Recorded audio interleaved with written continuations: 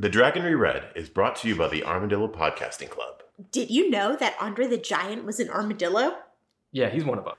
For more Armadillo facts, to unlock bonus content, and to find out how you can access episodes a day early, check us out at patreon.com/Armadillo Podcasting Club.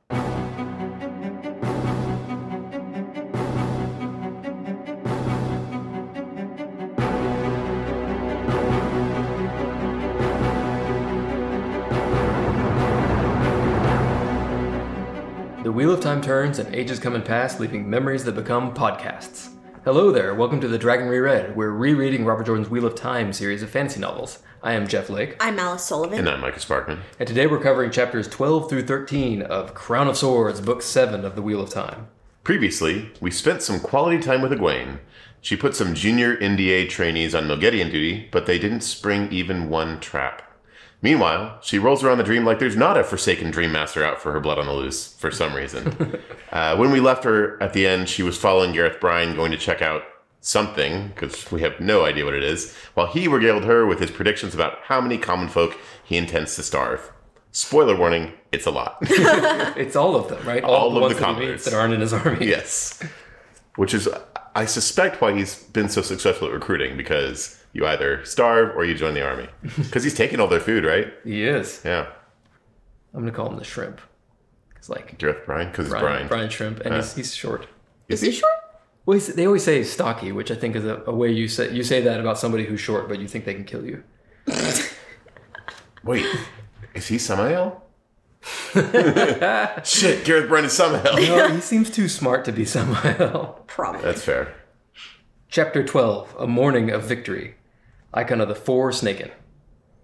So Egwene is riding out with Gareth Bryan and some other people. We're getting a little bit of like a snapshot of the countryside, and it seems like things are getting progressively worse. You know, I gave him a hard time about this, like, whatever, magical rain terrain or whatever it is.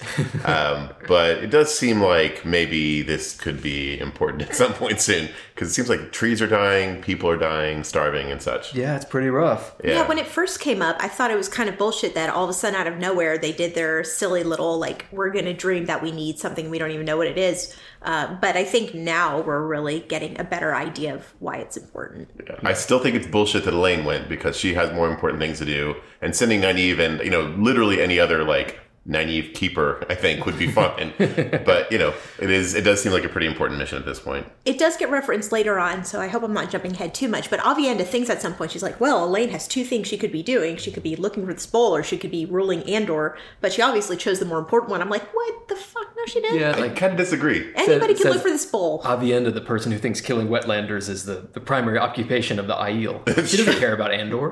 She's like, who the fuck cares about Andor? Yeah. Also, lady chiefs, that doesn't make any sense. Right. Or like lame door. No, that doesn't work. Andor, lame door. We gotta think of a good insult. More like scam door. Yeah. I don't know. I don't know how It's like white scam More like people. Andorks. Oh, that's good. there we And go. it works. All right. Jeff Nailed was a it. major bully in high school, guys. Yeah. I was Yeah, you don't even want to know what he used to call me. Formica. Yeah, that was it. It was terrible. I'd go home crying every day. Sorry, I sent a little bit of flashback. Anyway. So yeah, she sees the army, she sees some of the countryside. The band of the Red Hand is still shadowing them. I completely forgot about these guys, by the way. Like, we've been in all these Egwene chapters. Matt's army, yeah. Yeah, and they've been following along, because that's what they were instructed to do by Matt, and that's what Egwene's plan has been. I completely forgot they existed. Yeah, and the armies are somehow both still growing. I don't know if I buy this at all, that people would flock to join the armies just because there's a couple armies around. Yeah, I mean, unless you take into account the fact that they're stealing all the food. Mm-hmm. Yeah, there's that. There's a certain amount of security, I guess. Sorry, not stealing, buying forcefully.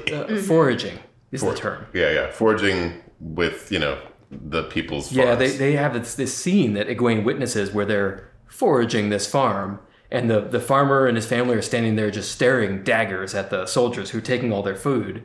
And Egwene's like, well, we're going to pay them for it.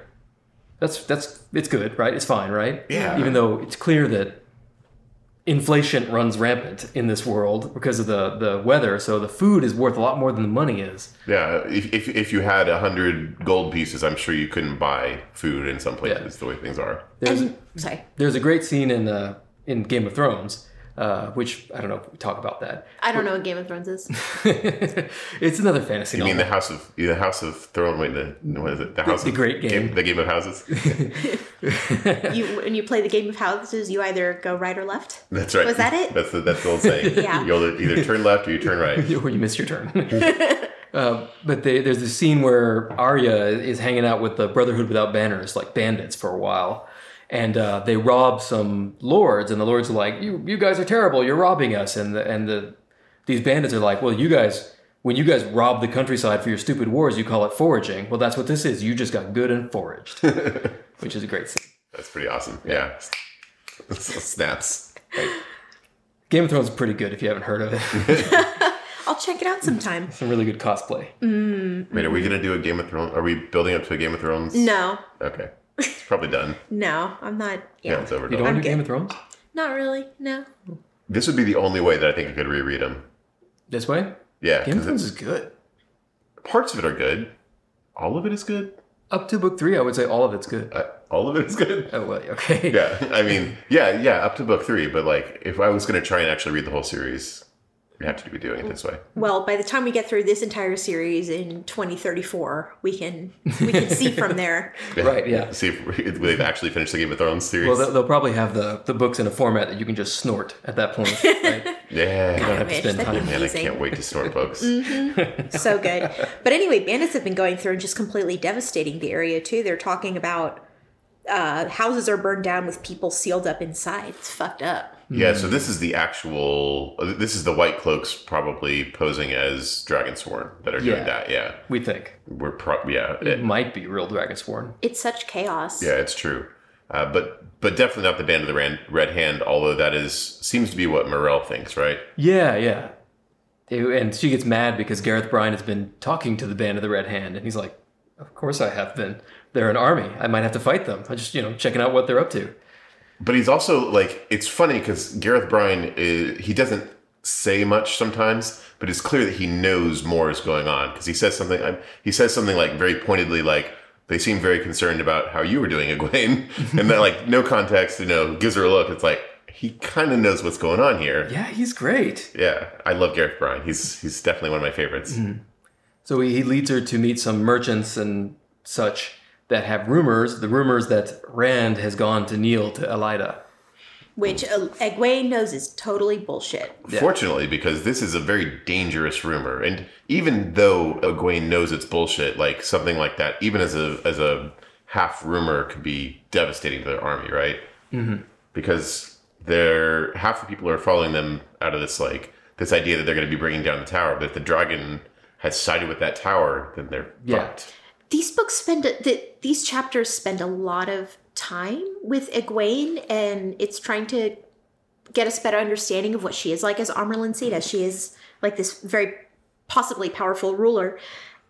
And I have to wonder how long that's going to last, because it seems like a lot of it is coming from her just having knowledge of what is going on. But like, does she actually have any of the leadership qualities needed to back that up? Or is it just that she was in the right place at the right time and she has a good communication network? That might be all it takes to maintain control for something like what she's... I mean, arguably that's kind of what Swan had, right? Is she had a really good information network and happened to be able to use that information to her advantage. That's interesting, because for me, leadership means making decisions. That's just always the way I've thought about it. But we never really saw Swan make a lot of decisions, right? She was just kind of navigating her network. Yeah, I guess we never saw Swan doing the job at all, which means that we don't really know what it looked like, I guess. Yeah. But, she's training Egwene pretty well in what she did, I suppose, right?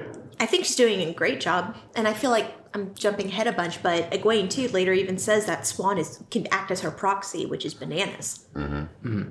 Yeah, I think Swan might be missing some of the traits that Egwene has. I think she's been pretty decisive so far, right? She says, we're going to build an army, we're going to go take back the White Tower, and then we're going to support Rand, and we're going to control him, sort of.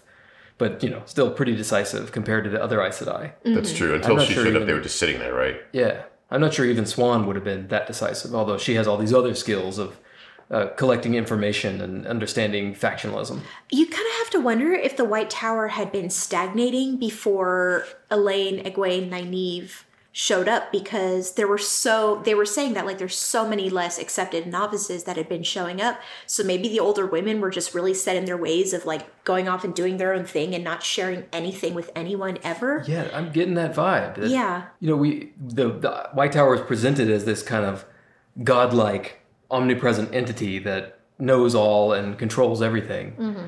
But when we see on the inside, it's, sclerotic. I'm sorry, it's what? Erotic? Sclerotic. Stiff and inflexible. Sclerotic. I have never heard that word. Like multiple sclerosis. I think we've actually had this identical conversation because Jeff used the word sclerotic, and then we asked if it was something about racist erotica or something like that.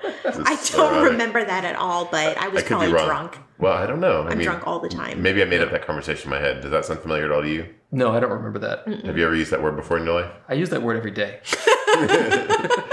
Very sclerotically. I'm kind of sclerotic about it. I literally already forgot. What does it mean again? It means stiff and inflexible. Okay. Do we need to do as in multiple sclerosis? Should we do an armadillo podcasting? Sclerosis, sclerotic. Should we do an armadillo podcasting? Say that more. More the days calendar. Slower. This episode brought to you by the word sclerotic. Pee-wee's Playhouse. You said the sneaky word. Sclerotic. I'm gonna go whack off. Okay, I'm sorry, guys. I'll slow it down. When we really found out the White Tower was dumb. I'm sorry, could you use a word with less letters in it, please? Less than 3? Say the less condescension. Oh, you were saying dumb without a B. Got it. Yeah, that would make more sense. Don't be sclerotic, Micah. What? You mean firm and wait, what is it, flexible? Stiff and inflexible. You mean stiff and inflexible? It's a term often used of political organizations that have become hidebound and sclerotic. Sorry, I'm going to go read my sclerotica. I'll be back later. I like to write sclerotica on the internet. What's your nom de plume for your sclerotica? Bonard Town. Sorry, that's terrible. McBoner Town. Rock hard boners. No, hold on. Chuck Tingle. That's good. Yeah. That's a guy. That's a real guy. Yeah, he's a real guy. Is it? Is he the dinosaur one? You should look up Chuck Tingle. He's the dinosaur one, He is right? the dinosaur one. Yeah. And he's done AMAs on Reddit, and they are treasure. Anyway. Yeah, my read is that Egwene is underestimated by nearly everyone except perhaps even Swan. I think Swan gets a read on Egwene better than most, but even she is occasionally surprised by her. So yeah, I don't know. I guess we'll see what happens in the coming chapters and books, but I think that she will be a person that's going to make some big waves in the long term too. I'm really enjoying her character. I think we all agreed that we were kind of hating her by the end of the last book, but I'm really enjoying this again because she's actually doing something. She's pushing the action forward in a way that most characters aren't right now, so I very much appreciate her. Yeah, and I really like seeing her as a capable leader, and she does almost, in these chapters, she maybe has one, hating on men, so. Yeah. It's great. It feels like she's a brand new character, and I'm actually kind of really loving it. I was dreading going into this book, but we're over a third of the way in, and I'm really enjoying it. Yeah, I agree. I like the way that she's developed, and I feel like it makes sense from what we've seen of her progression that she came to this place in an interesting way. So I like her too. Yeah. In a way that I never had before. All it took is to get her to finally leave the freaking Aiel Waste and be elevated to one of the most important people in the world. Yeah, she had to get jumped out first. Yeah, that's true. That did a lot for her, I think. But then Gareth Bryan appears to show loyalty to Egwene. Mm-hmm. Yeah, this is interesting. And Bryan is somebody who I think has a really good take on a really good firm understanding of things that are happening around him. So he sees what she's doing, and I think that's kind of cool because he's probably had less exposure to it than anyone there, right? Because he's been I think we hear that he doesn't often speak with Egwene. Yeah. I think that he often deals with the sitters. Yeah. But he sees the way that she's maneuvering here and understands that she's got something going there. One of the characterizations I've seen Robert Jordan use that I really like is the straight shooter. So Gareth Bryan and Bashir, their characters just, we inherently trust them and we really like them. Yeah, I agree. Yeah. I think Gareth Bryan probably has done the calculation that the only way he gets out of this with his head attached is if they win the war. Mm-hmm. And they winning the war gets less and less likely the more they waste time. So I think he's identified that Egwene wants to get there and win. It makes sense. And the other people don't necessarily want to actually fight this war. But which means he's out of luck. He says he even wants to put her on the seat, right? Like he's like, it's not just we're taking the city. I'm putting you in the Iron seat. Yeah. So it's kind of interesting that he makes that additional assertion. Yeah, that's so daddy of him. That's right. I'm a little confused here because there's a moment of like nervousness on Egwene's part. What is she afraid that Brian is gonna connect? Like, we know that he's probably figured all this out, but why is that a problem for her? What is she worried that everyone's gonna know about the Band of the Red Hand? That they're not enemies? Yes, that they're not enemies. That they're there under orders to take Egwene back to Camelot. Oh. And that they're not... Elaine. Oh, no, Egwene too. And Elaine, right? No, you're right. I forgot that Egwene is Although I think it was specifically Elaine and then Egwene if you can get her. Yeah. So that would change... He's using them as like a stalking horse to like build the army up, Yeah. Like they're the enemy, right? They keep everybody in line. But they're not the enemy, right? They're not there to fight at all. I gotcha. In fact, they're there to do the same thing that they want to do, which is put Elaine on the throne. Right. But Egwene is shining them on, right?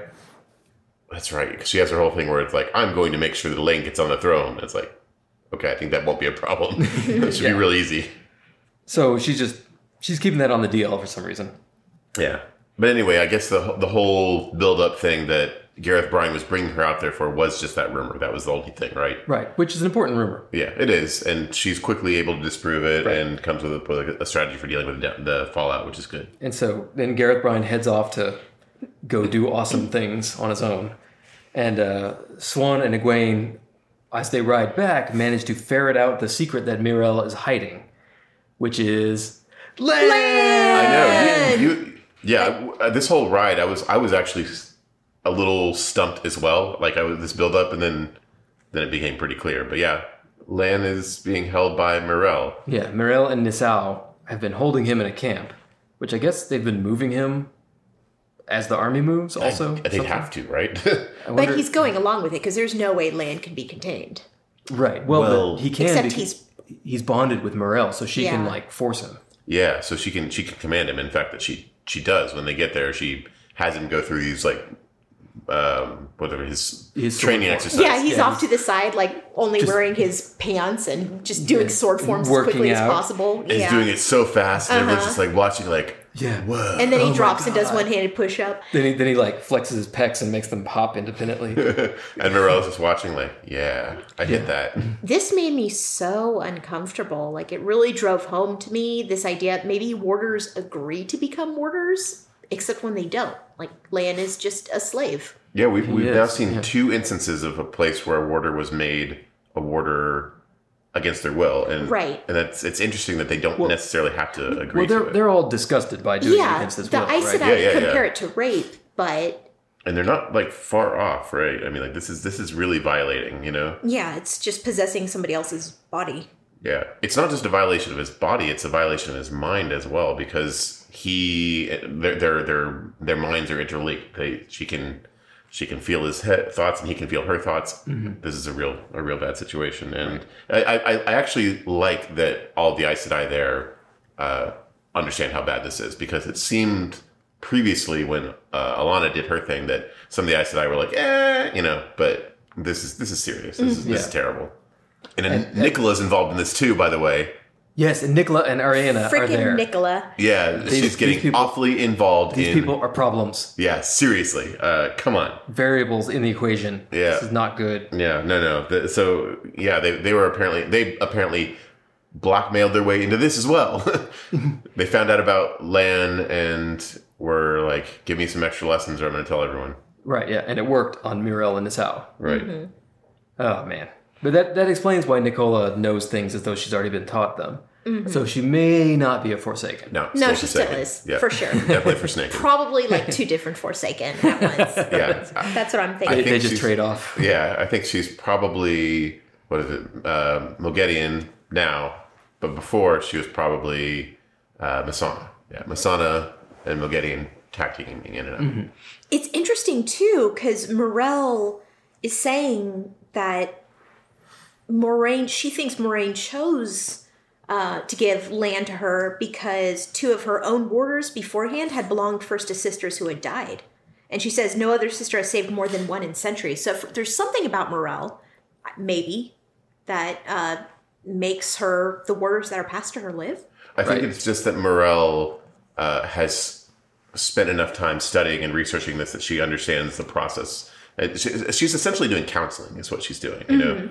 Well, because it says her other warder says, I have some interest in diseases of the mind, and this may rightly be called one. And no, it's he's not the referring warder. to. That's Nassau, the yellow Aes Sedai who's there. Oh, I thought Nassau was one of Morel's original warders. No. Yeah, too many names, right? Yeah.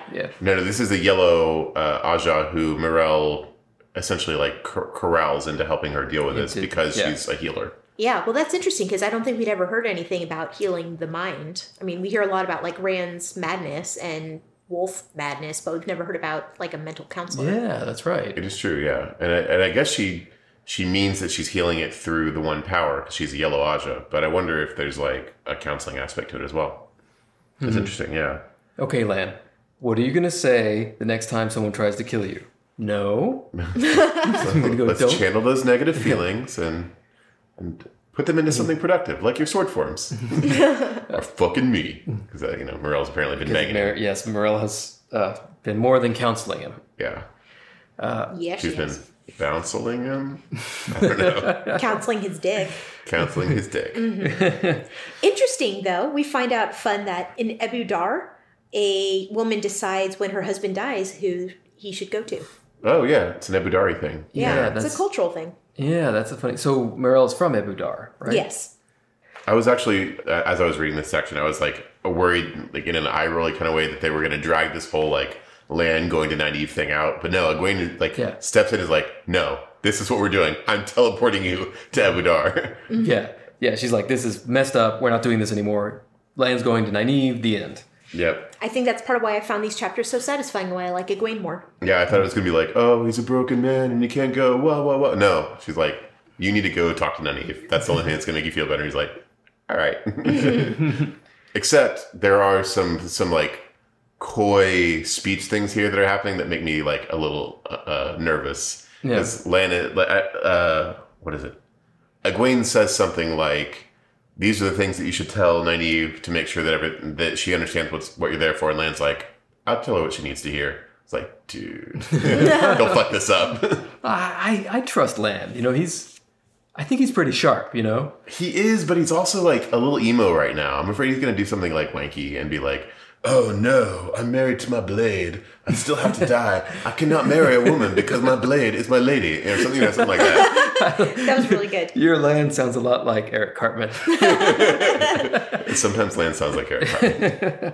I wanted to point out that while Lan is doing the forms, two poor little crickets hopped up out of the grass. And he kills them both. Yeah. With a sword. It's like he barely pauses as he flicks his sword. And then continues. But we also find out that Morel, one of the ways Morel has been keeping Lan from succumbing to despair is by smashing him. That's right. Yeah, she's been hitting it. She's become the Lord of the Broken Tower herself. She's been running that sword of the Valkyrie. Which I guess is just that sort of established practice, right? For the Greens. For her, yeah. Keep them busy, get them laid. Well, I think they say that it is suspected that she's married all of her warders, which, good for her. So do you think she forced him to do that? That is a great question. I don't suspect that Lan would do it otherwise. But she's got magic warder powers that she can force him to do it. That's what I'm saying. Like, I don't think Lan would agree to it. So that means she probably had to use her. Well, yeah, I'm not sure though. I think Lan might hit that, right? Because he doesn't know that he's going to Nynaeve, right? Oh, yeah. I suppose he doesn't. I don't think he does. And they mention that Lan is, not shy with the sword of the Valkyrie. Right? No, you're right. They do say he's like a bit of a ladies' man. In fact, when they mention that he's in love with Nynaeve, they're like, sure? I don't know. I mean, Like, I believe that she's in love with him, but this is Lan, Alan Mandragoran, the Tower of the Towers. Lord of the Seven Towers. Yeah. Yeah, the 7 towers are his penis. No, I don't know. I don't think Robert Jordan would go that far. No, you're probably right. Yeah, I suppose if Although Lan had nothing to live for, he'd be like, yeah, sure, why not? Let's bone it. The change in him is shocking. Yeah. Because he'd always been kind of a hard character, but I feel like coming this go around, he's somebody who's like been to hell and back. Yeah, and he seems alien. Yeah, he seems even grimmer. Mm-hmm. Like there was always kind of a little bit of humor to Lan. Yeah, a little bit of humor and a little bit of humanity, and I just feel like that's gone. Mm-hmm. He's almost like feral at this point in a way, right? Like he's like a beast, a wild beast. And Morel even gave him a hickey. Yeah. Yeah, that's He does right. have a And like Why? Egwene should have healed that before he got to Nynaeve. Because Yes. she's going to kill Morel. I know. It's like you're gonna leave that there. You know, Nynaeve's gonna know what that is. You know what she's gonna say. Like this is like a recipe for like a real disaster. Yeah.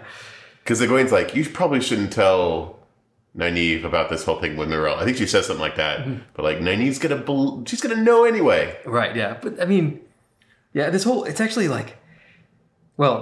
scene I kind of creeped me out because they talk about warders using the same language you would use with horses. Yeah. Right? Like this is a new one. Like you don't want to like give this warder land to a young girl like Nynaeve because she doesn't know how to manage him right. Yeah. Like, he's her employee, like literally, right? Yep. Why does she have to manage him right? Like he's a horse, like he's an animal with no agency. That's the way that Morel thinks about it in some ways, I think. Yeah. I miss Lan though. Like I'm really glad to have him back. We get some Lan metaphors right off the bat. They say something like he's an avalanche poised to fall, held back by a thread. I was like, oh man. There's one where when she's skimming, because she skims land to Imodar really quickly, so he's not there right away, but in a few days. Yeah. And she looks at him and she sees something stark and primal raged in those cold blue eyes. A denial of life. He just looked at her. Right? I feel like Robert Jordan really likes writing Lan.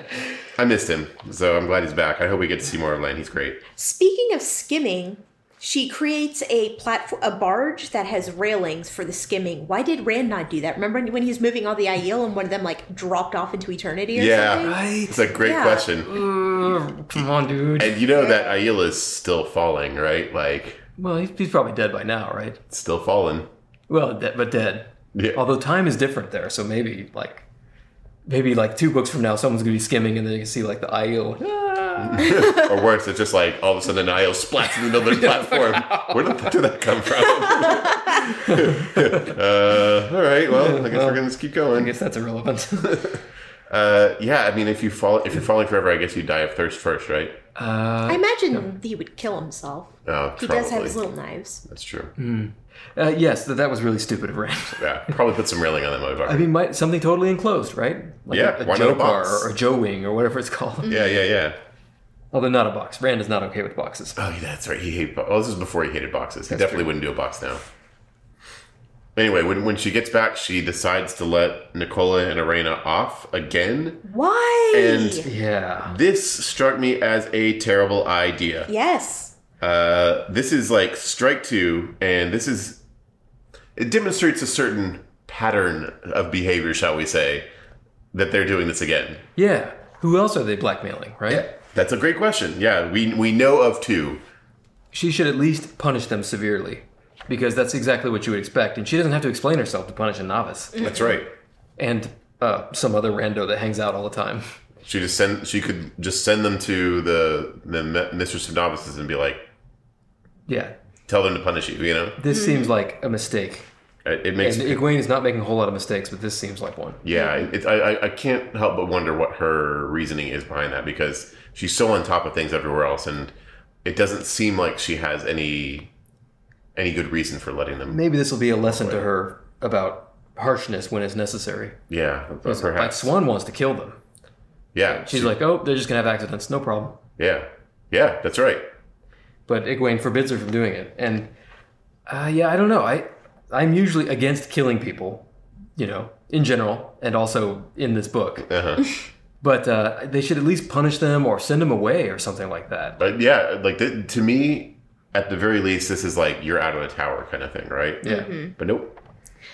And then she uses the threat of punishment to force Mirel and Nisao to swear fealty to her personally. Even though she also thinks if they're Black Aja, it doesn't fucking matter. It's true. That is a good point. But yeah, I wonder if she had this plan before, Falain and Theodrin swore their fealty to her. I bet it gave her the idea. Yeah, and she's consolidating power, right? Yeah, this is like Egwene's army. It's growing. The tower needs to watch out because this is how like totalitarian rulers take power, right? This is what I've been saying. These people are screwed. Egwene will never stop. Yeah. And she has no boundaries. Even Swan is actually a little bit like put off by this. She's like, "What are you doing?" She looks at Egwene differently after this, for sure.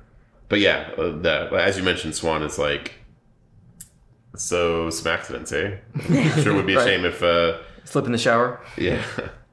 Then when they all get back to the camp, Ramonda and Lelaine are pushing her to do something about the Black Aja. And Delana is also, but who cares? She is Black Aja. Yeah.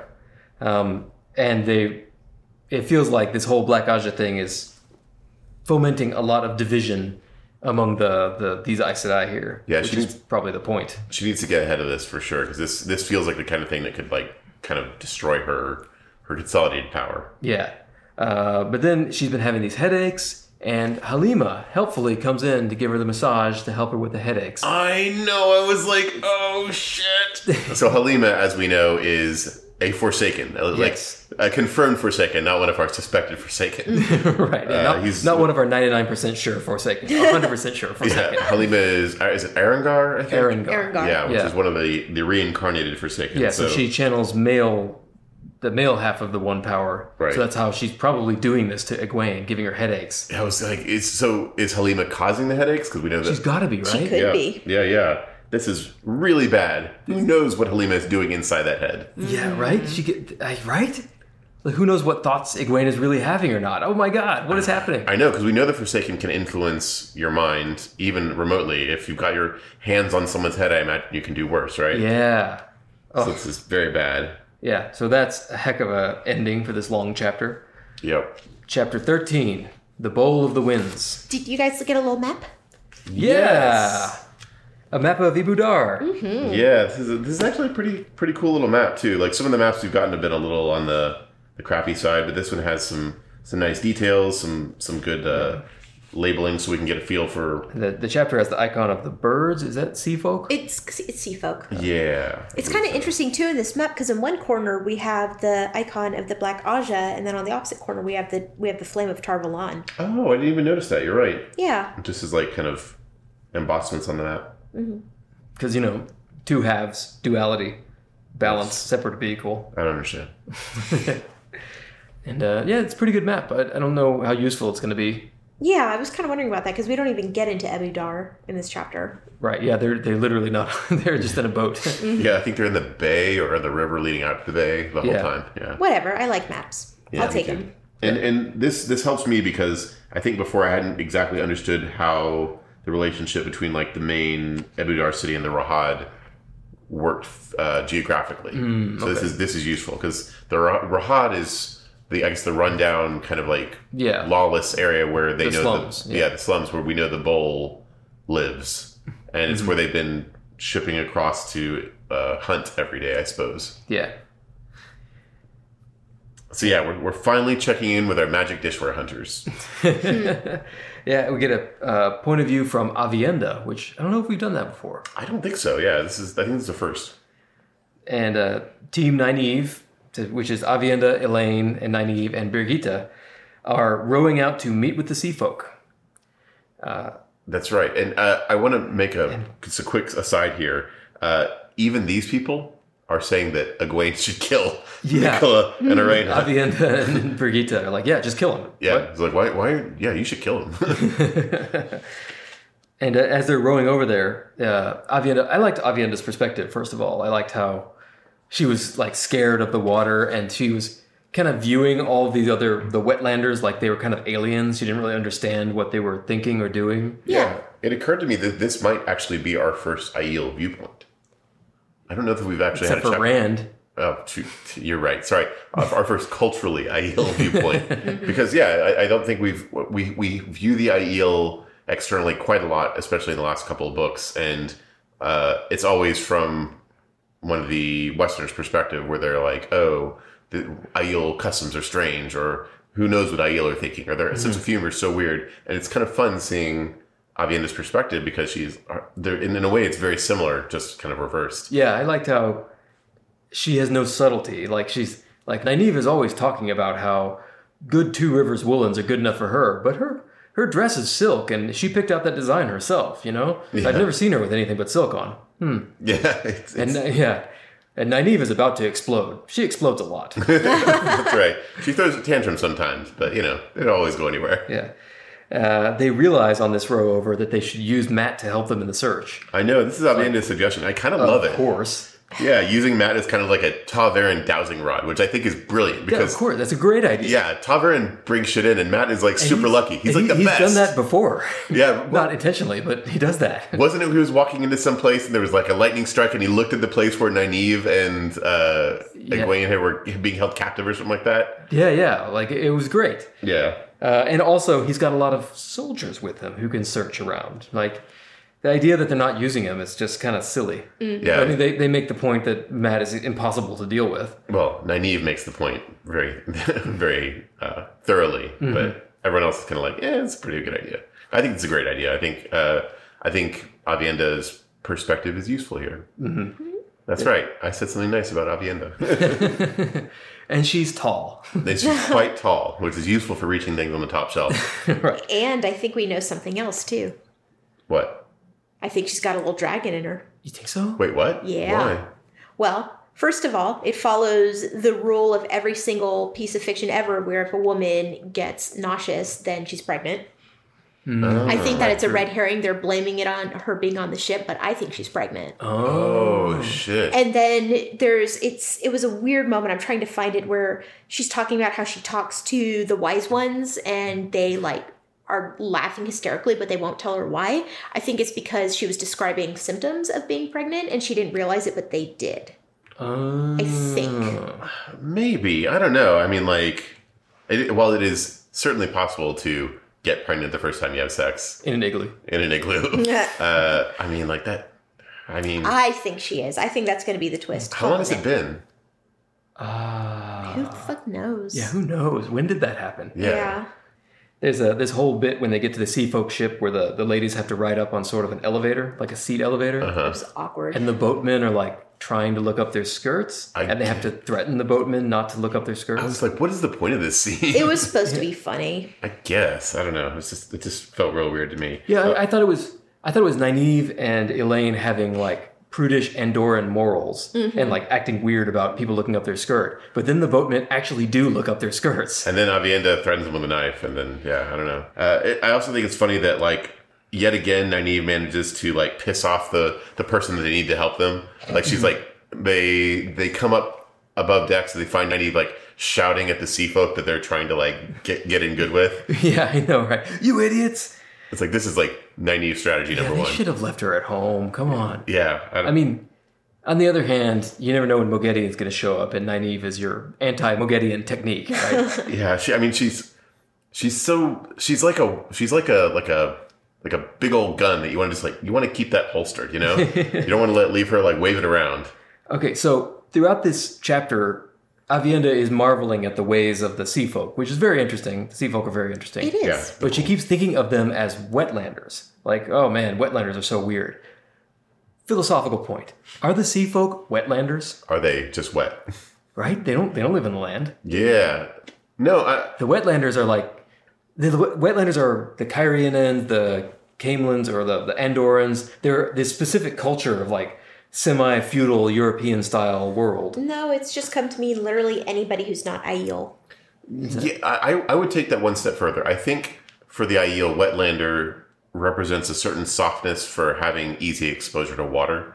And at one point she says something it's real offhand, and I can't remember the exact phrasing, but something like, these are more wetlanders than any other wetlanders because they live on the water. So I think she acknowledges that, but she thinks of them as even softer because they have such ready access to water. That's my take on it. They're the wettest of landers. Exactly, right, yeah. So I think she actually does think about that and does differentiate, sort of. But to her, they're just like, more so. They're extra wetlanders.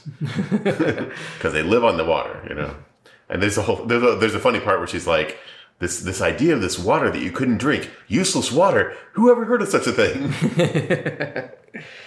So they meet with the bosses of the Sea Folk. I think they managed to successfully land on the Sea Folk Queen, her flagship or whatever, because they just went to the biggest one. The mistress of the ships, which is she's like the boss of the Sea Folk, right? Yeah, that's convenient. And these people, this whole squad of people she meets are really awesome. Like, they're a lot of fun. Oh, I know, I agree. And by the way, this is awfully convenient that they found this one person that they really needed to find. Maybe one of the people that they're with is actually a Taveran. Just saying. The person that seems to be doing the least to help is actually the most valuable one. Is Nynaeve the Taveran. Nynaeve Taveran. Everyone knows it. We Wake heard up, first people. here. That's right.